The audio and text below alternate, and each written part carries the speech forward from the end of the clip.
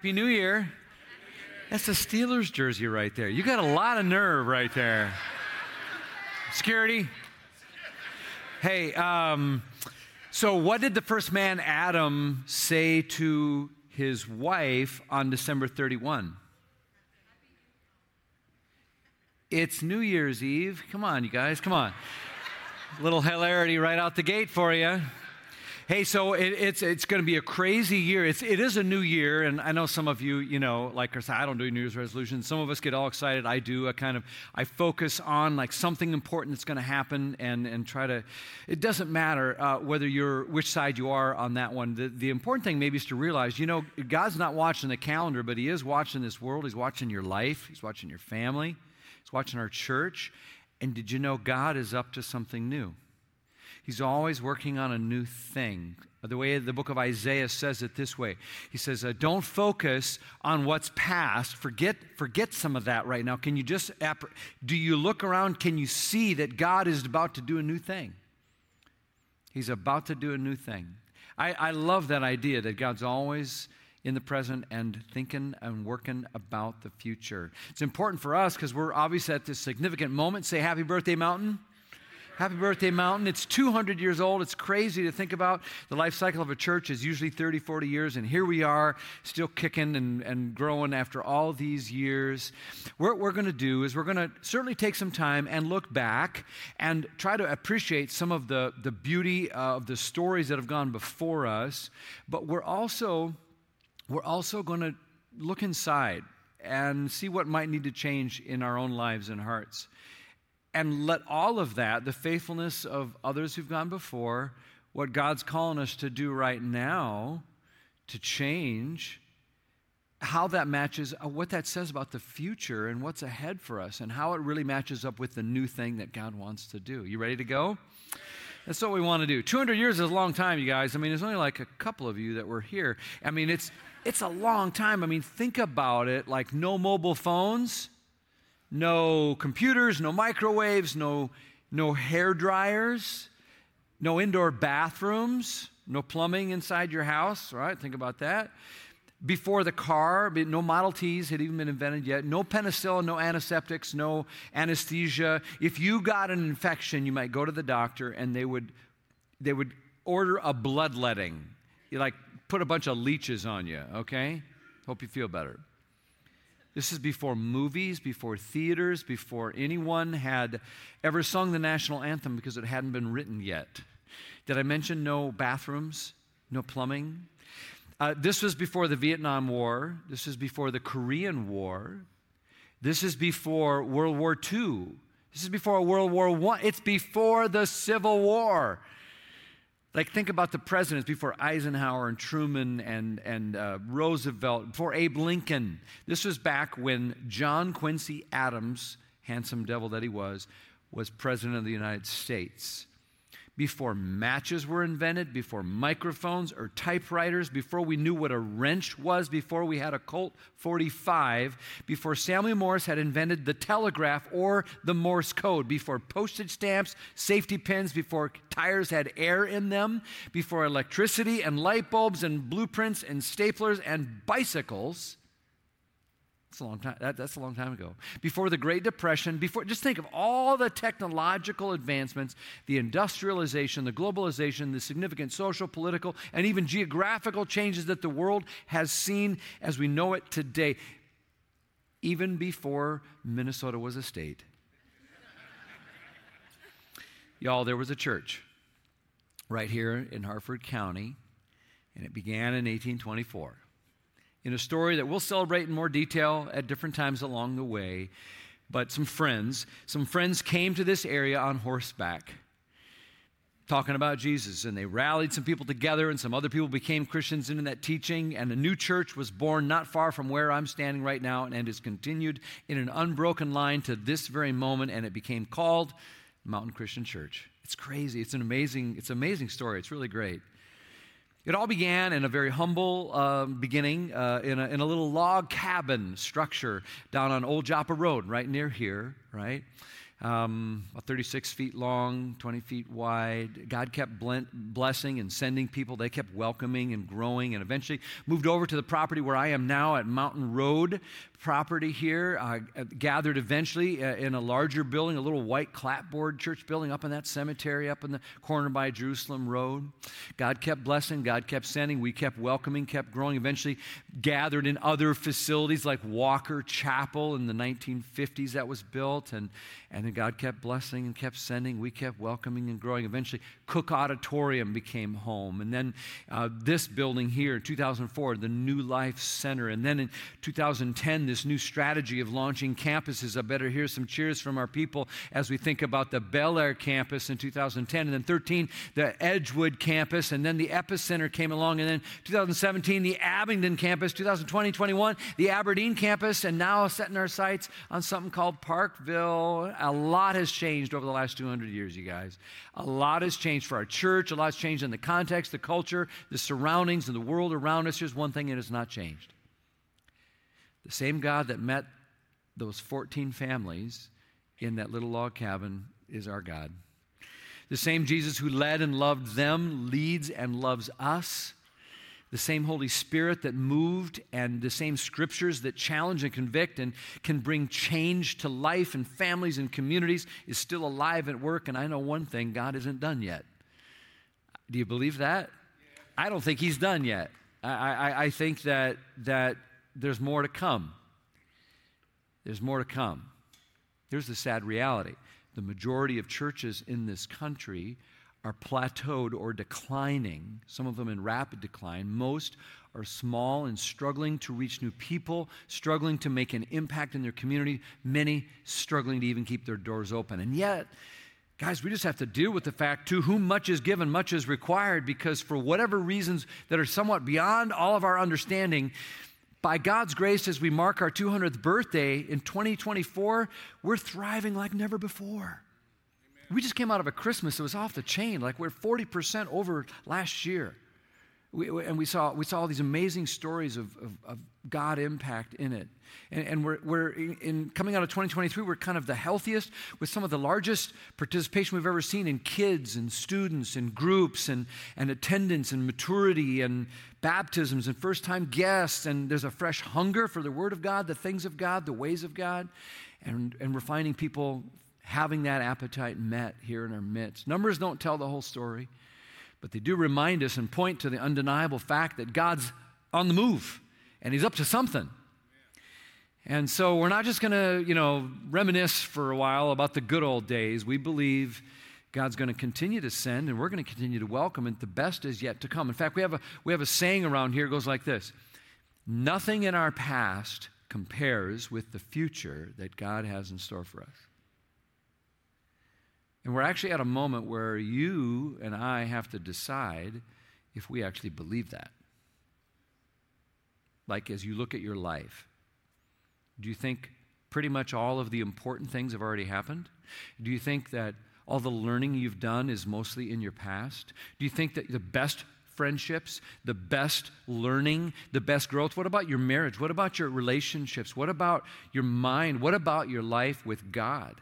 What about our church? Is it all in the past, or is God actually who he says he is, doing a new thing? Do you see it? Do you see it? Do you see it? I believe to the core of my being that the best is yet to come. That's why we're calling this whole thing More and Better to Come. Mountain is flourishing. Now, here's the thing.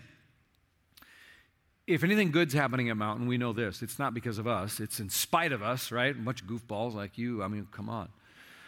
Right? So we have to just be honest about that, right? It's like, if anything good, if it's pleasing to God or changing a life, that's all God's grace and blessing and favor. We can't take any credit for that. But here's the thing. None of it happens just sort of by accident, right? Behind it all and through the years, we have married ourselves to certain simple but profound values. Some deep commitments that drive everything we do. Simply put, the more faithful we are to these godly values, the more we will flourish. More faithful, more flourish. That's just true in every part of our life, by the way.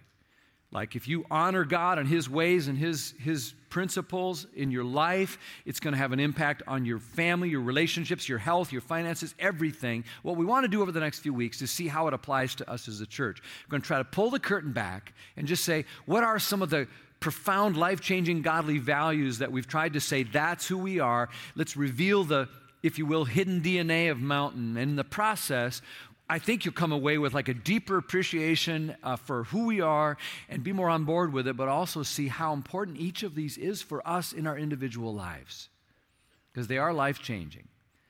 And they'll reorient our minds in important ways as we sink into them. We'll talk about things like how messed up the world is and how we think about the world and how God thinks about it and how God's fixing it. We'll talk about how to find unity and peace in a world that's like super divided and polarized and really, really ugly. We'll talk about why kids are the next big thing and why every single one of us needs to figure out how to invest in children today to change the world tomorrow. We'll talk about one of my favorites. The key to success in life is stay humble, stay hungry. We'll talk about how no matter what questions you have in life, what hurts you have in life, what you're hungry for in life, it always, it's about Jesus. That's the answer. These are some of the values that come from the heart of Jesus, and they're for each of us in our lives, in our church. It's all about more and better to come. So you ready to dive in? Let's get started today with the first one. One of the most watched TED Talks of all time is by Simon Sinek. And he has this thing, he says that you got to start with the why. Some of you have seen it. He draws these three circles, and why is in the center, and it moves out to what and how. And it's important just to realize that every organization, every business, a family, certainly a church needs to always remember, begin with the why. What's your why? See, so what we often tend to do is we start with the what. Like, hey, what does that business make? What do you do for, we always start with the what. And we look at a church and we say, well, what does a church do? Well, we say, well, they have sermons, they pray, they do stuff for the poor, they help marriages, they get over addictions, they do all this kind of stuff. They play bingo, whatever it is, right? That's the what. And some people choose a church based on what a church does. Most can see and understand some of the what. A few pay attention to the how, which is actually really important. And around Mountain, we might notice we want to do things with excellence. We want to really care about people along the way. We want to create an environment that's welcoming and inviting. These are how we do some of the what. And a lot of people choose churches over those things. How does the music land with me? But what's most important is neither the what or the how, it's the why. The why. The why, you guys, is our purpose. Like, it's our whole reason. Like, why are we even here? Like, what are we trying to do? Like, what's the reason we were called into existence? Because we actually didn't decide that. The why is our cause. It's our driving, compelling force, the French would say, our raison d'être. Like our reason for being. And we have actually a mission that tells us why we're here and then drives what we do and how we do it. And our mission is stated clearly, and we'll put it on the screen. If you know it, shout it with me. Here it is. Our mission at Mountain Christian Church is clear. Here it is. To make disciples. More and better disciples. Boom, period, full stop, that's it. Make disciples. More and better disciples. Now, let's take a quick hiatus here. What's a disciple? A disciple is simply a word that Jesus uses to describe someone who knows him, trusts him, comes to love and believe and receive his grace and follow him, hang out with others who know him, worship him, serve in his name, and be grateful to Jesus. And a disciple is simply an apprentice, a follower of Jesus who hangs out with him enough that it's on a journey to become more like him. Or as we like to say around here, from the teaching of Jesus, what is a disciple? It's someone who loves God, loves people, and serves the world. Loves God means that that's a disciple, someone who like knows it's important to get together like we are right now and worships God in that way, but we also hang out with Jesus by ourselves with just our Bible or our scripture and talking to him alone.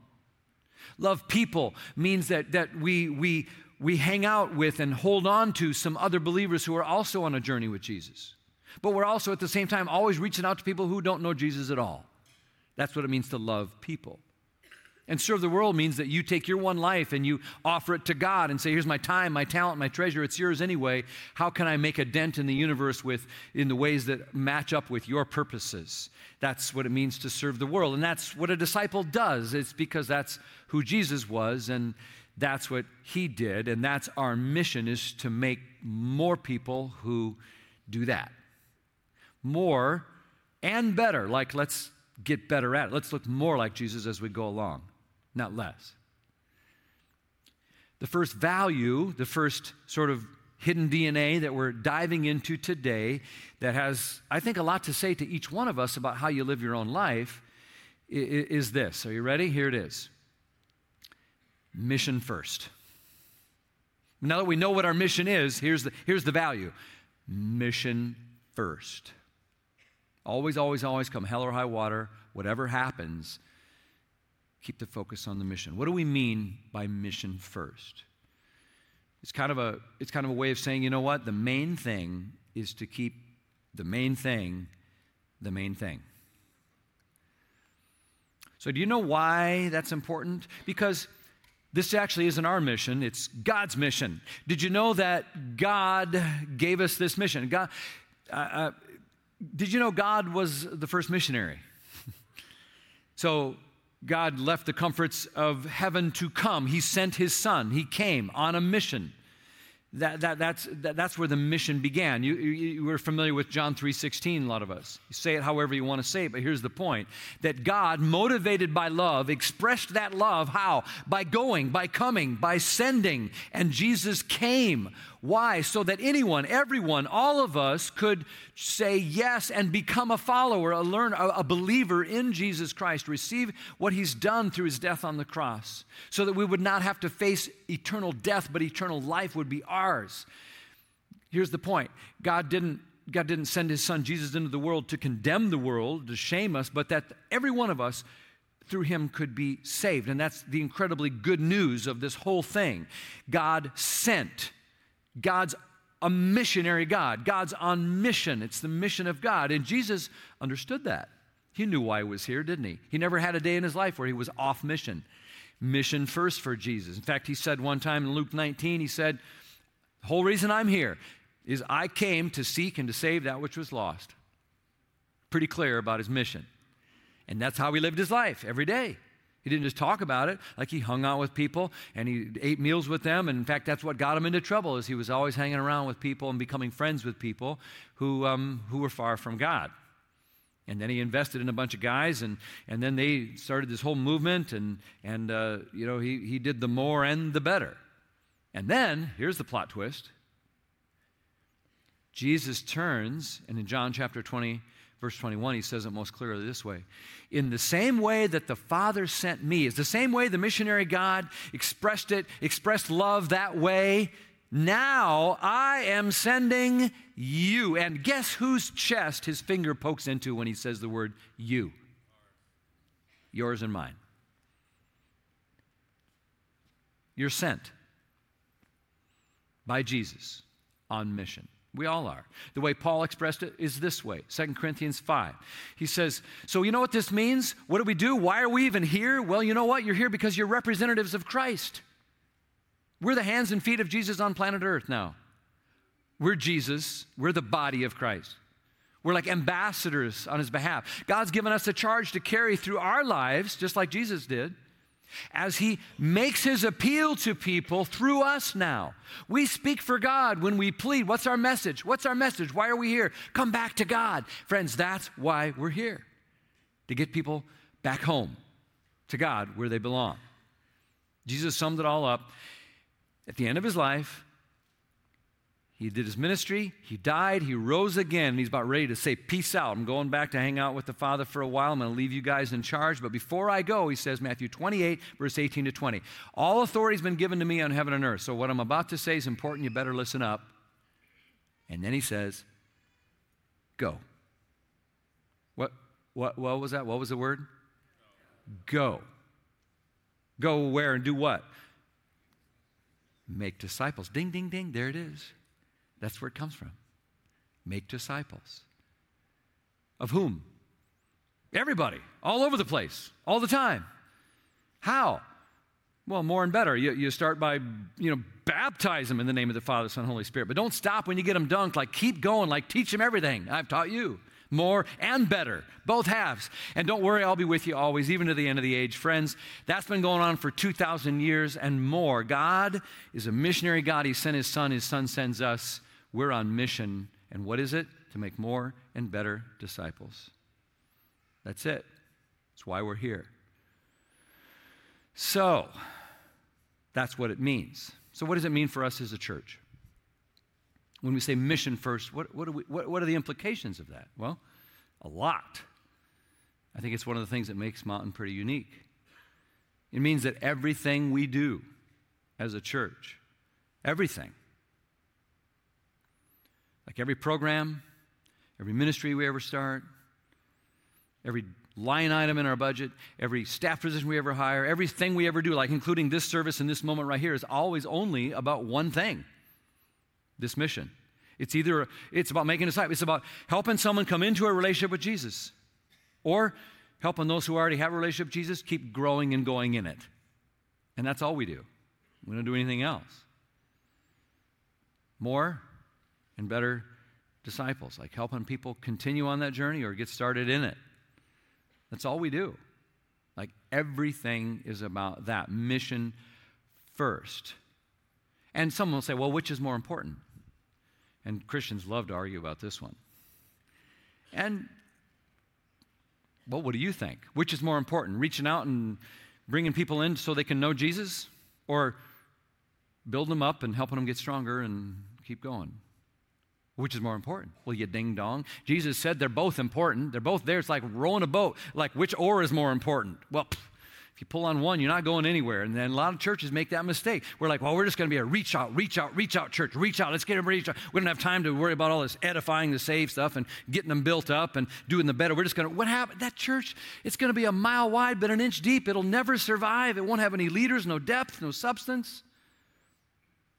But some are the exact opposite. Like there's churches all over this country that are like, we're really spiritual. We're super deep. We're going to study the Bible and pray. We don't have time for reaching out for people, but we're just going to get really deep. It's like, don't tell them, but they don't look anything like Jesus. And the last I heard, you want to be deep, you got to look like Jesus. Because who cared more for lost people than anyone to walk the planet? Jesus. You want to be deep, look like that. You see, so it's not an either or, it's both and. It's more and better. It's baptize and teach. It's like the whole thing. And so we get in the boat and we pull on both oars. We reach out, we build up, and that's everything we do. So that's our mission. More and better disciples. You know what the fastest growing religious group in this country is? You probably do. I've told you before. It's the nuns. N-O-N-E-S. Nuns. Like those who, when asked, like, what's your religious affiliation? They say, oh, ain't got none. Because they're not connected at all to God or any church or anything like that. Don't you think someone somewhere should have a place where they could find their way home to God? If not us, who?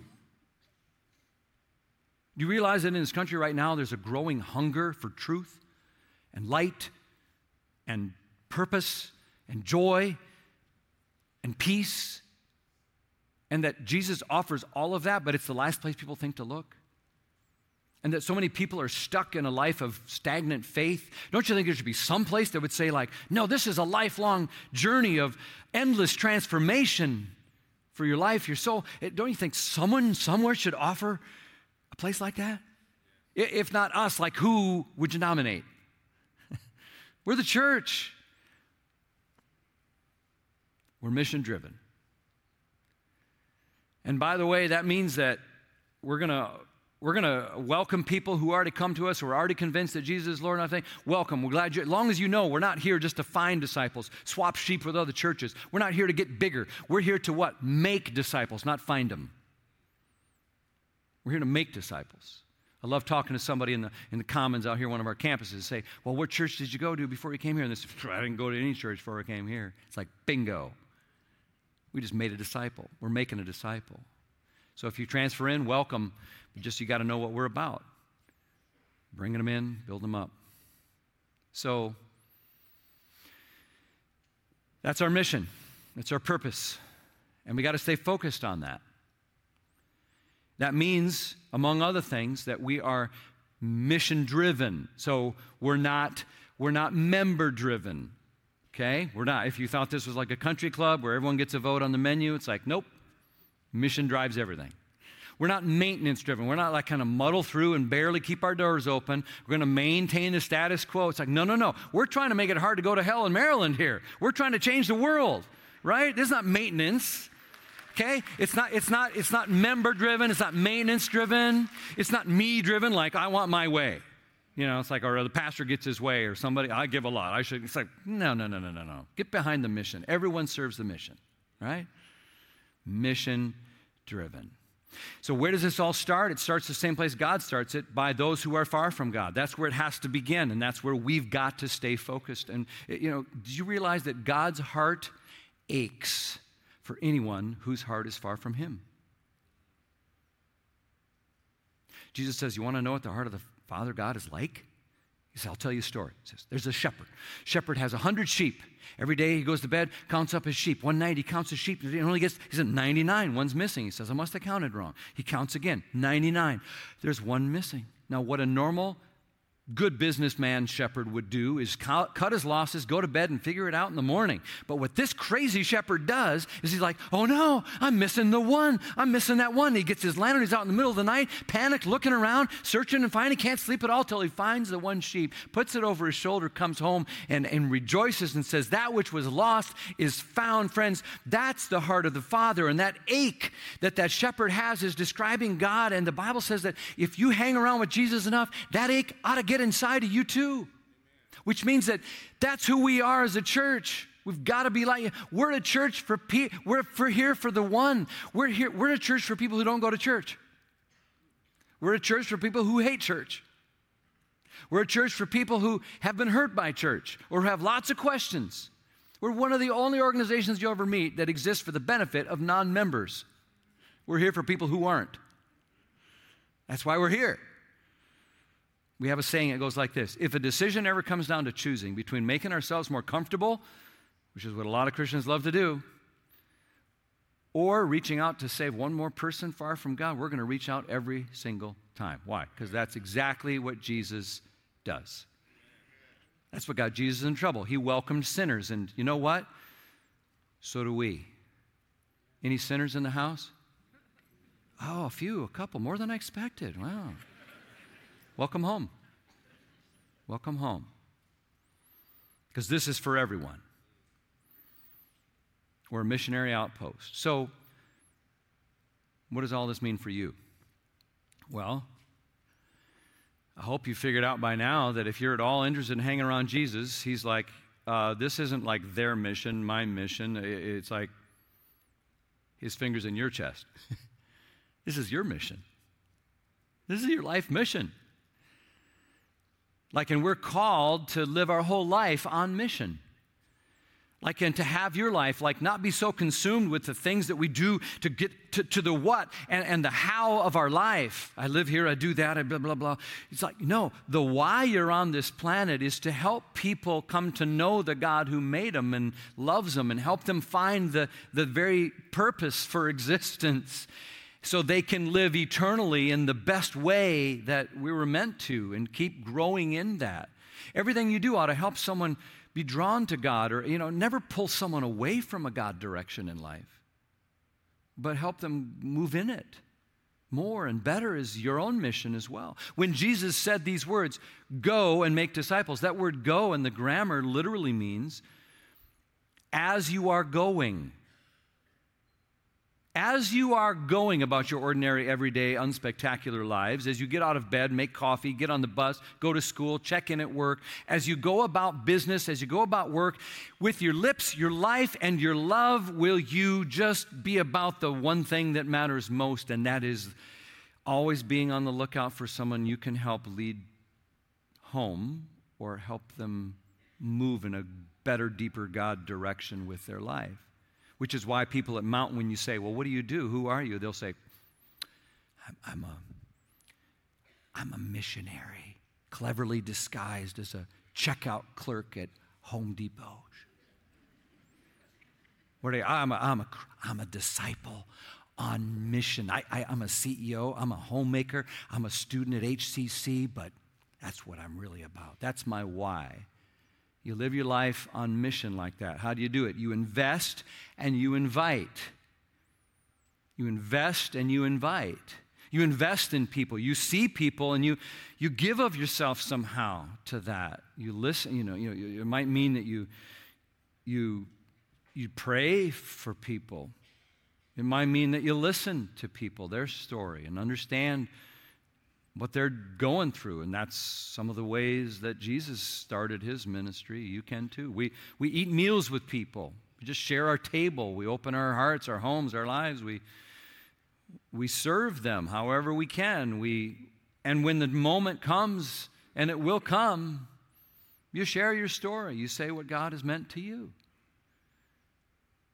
Who do we do that with? Well, everyone. Everyone kind of finds himself on a spiritual continuum, like way over on that end, you can imagine people who are really far from God, and way over on this end, people who are trying very hard to be alive to God and live their life with God. And we know people, all of us, who are like way on that end. They might be described as like an antagonistic atheist. They're really opposed. They want to argue. They're just not open right now at all. Or maybe they've moved a little bit. They're more like what could be described as an indifferent agnostic. Like, I don't know what I really think about all that, but it doesn't matter. Who cares? It's not really relevant to my life. I don't see the point. Or some have moved a little further, and they're actually what you could call kind of like curious but cautious, because they know Christians are kind of weird, and they heard a lot of weird stuff, and does it come with all the baggage? And I'm curious. I'm drawn to a little bit of it, but I got questions. And some become more like secret admirers. Like they see some things. Like I actually met some Christians that I kind of respected, and they seem like they have some stuff that makes sense. The Bible actually, I don't have questions, but I really like some of what I'm hearing there, and it feels like it might fill a longing that I'm missing in my life. They're kind of jealous and attracted, but not ready to go public. And then there comes a moment where a person steps across the line of faith and becomes a brand new believer, like a beginning believer who's eager and hungry, has lots of questions, clueless about a lot of things, but they just know they're on fire and let's go. And then there's a growing Christian where it starts to get more fun, I think, and the Bible begins to make more sense, and you're doing the faith and living out the love God, love people, serve the world, until you become like a maturing disciple where you've got like, it's just like, it's part of who you are. You're not trying so hard because it's just there. You want to do this stuff, and you stop whining about not being fed because you're busy feeding and raising up others. Here's the thing. Everybody's somewhere on there. Where are you? Be honest. Where are you at? And then think about those that you might be called to invest and invite in. Where are they? Here's the thing.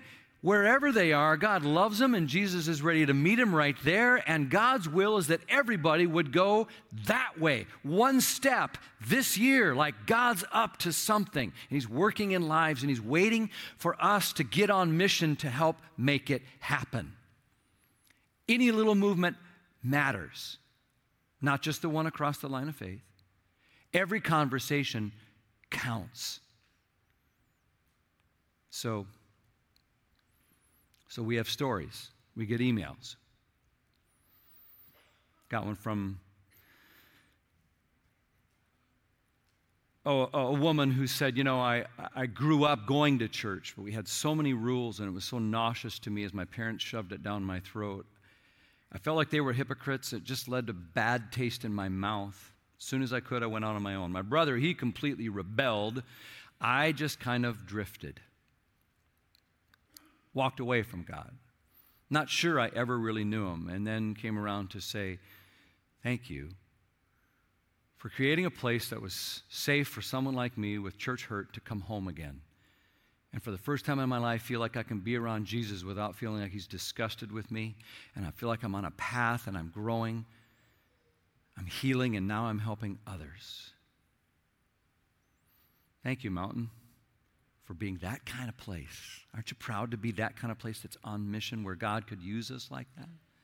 I want to be part of a church like that, where anyone can find their way home. Another emailed.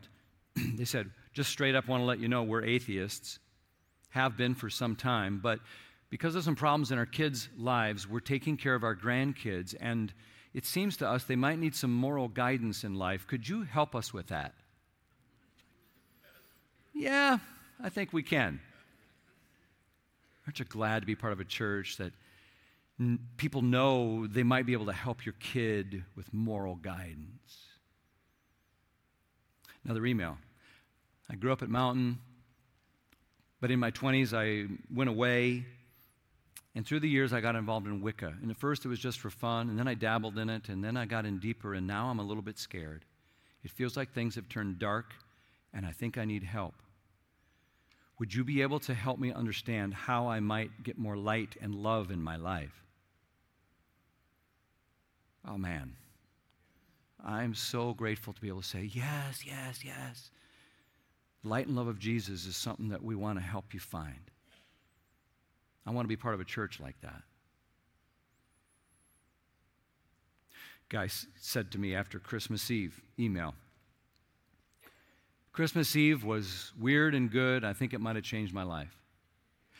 I didn't grow up going to church. Only time was at a couple of funerals. One of them was at Mountain, and the people were so real, so genuine and warm, and they seemed like they really believed all this stuff. So when another friend invited me back for Christmas services this year, I came, and something happened. The candle thing got me, and there I am, this crusty old cop, bawling my eyes out. And I felt like a crusty heart of mine had cracked open and light was pouring in. It's like, yes. I'm glad we had 147 services for that guy. Thanks for being that kind of church, you guys. And let's just never take our eye off the target, like mission first, mission first. That guy's on a lifelong journey. Another said, I've been a Christian for 30 years, but I've never grown and experienced what I just did in the rooted experience. I feel like I'm reading the Bible for the first time. I feel like I'm praying like I never have, and I've overcome some stronghold temptations that have had a grip on me for years, and I've got friends for life. Thank you. Why I love being a part of a church like that. So what's your part? Invest and invite. Invest in people, see people, know that every single person you lock eyes with is a person Jesus Christ died for. And wherever they are in the spiritual journey, don't just see them as a human, as a what or a how. See them as the why that Jesus came, and think about that story, the 99 and the one. Who's your one? Who's your one? Like a real name. Someone you know that doesn't know Jesus right now. Someone that's close to you maybe, but is far from God. What's their name? Invest. Invite. Invest and invite. Can I just encourage you? It's going to cost you a little bit, but it'll be worth every bit of investment. You'll get a big return. You'll get a big return. So what does it mean for us? I think it means invest and invite. Who's your one? And you're like, well, I don't know enough. I don't know the Bible. I don't know all this stuff. It's like, hey, you know what? That's okay. When you feel inadequate, God's like, perfect. Now I can use you. Doesn't need a smarty pants. Doesn't need someone who's got all the answers. Doesn't need someone who's like, well, no. Just do what I do. When someone asks you a question you don't know the answer to, say, I don't know. Come and see. Come hang out with us. Just see what happens. So what does all this mean for someone else? What does it mean for your one? What does it mean for all the ones around us? in this area? A lot. A lot is at stake, you guys. Here at the 200 mark, there's more at stake now than there ever was. Remember the whole Titanic thing? Remember the movie? Rose is sitting there bobbing, freezing, getting ready to die in the water. At the end, it's a real lovely scene. Remember the Titanic, ship that was never going to sink, but it did.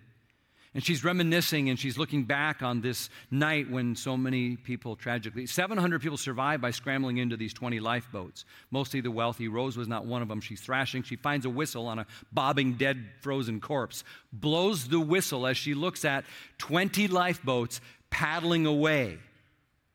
And in her mind's eye, she can see the 1,500 people bobbing, freezing in the water that night. 20 lifeboats.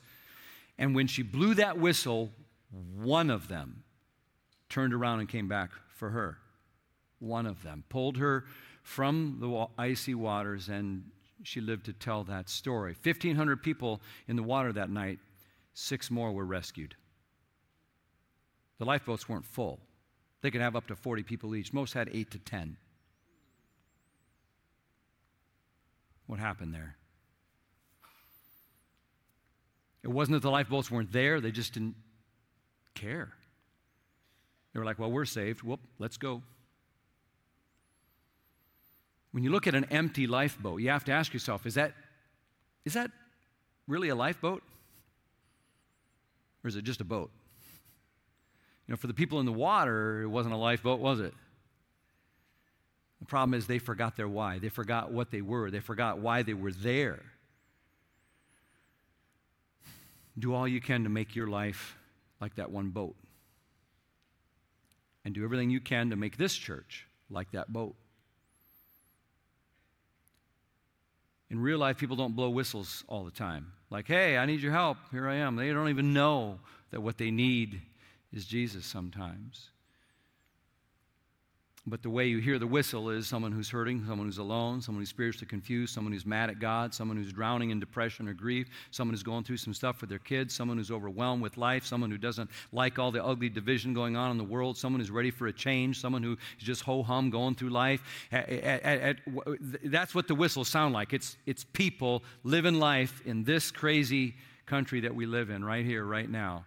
That's the whistle, and what needs to happen is some boats that will turn around and remember, the question is not how many are in the boat. The question is how many are in the water. Somebody's like, wow, the mountain's getting pretty big. Shouldn't, how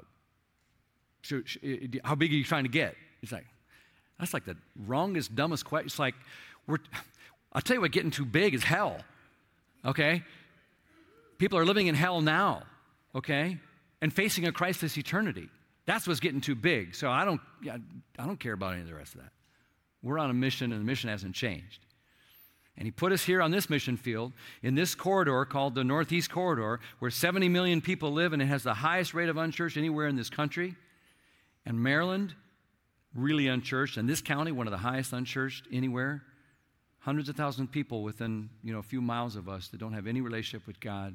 It's why we moved our family here. It's why God's put you here, whether you knew it or not. It's your mission. It's our mission together. If you want to go to your grave with no regrets, know that you made a difference and made a dent in the universe, you got to do what Jesus wants.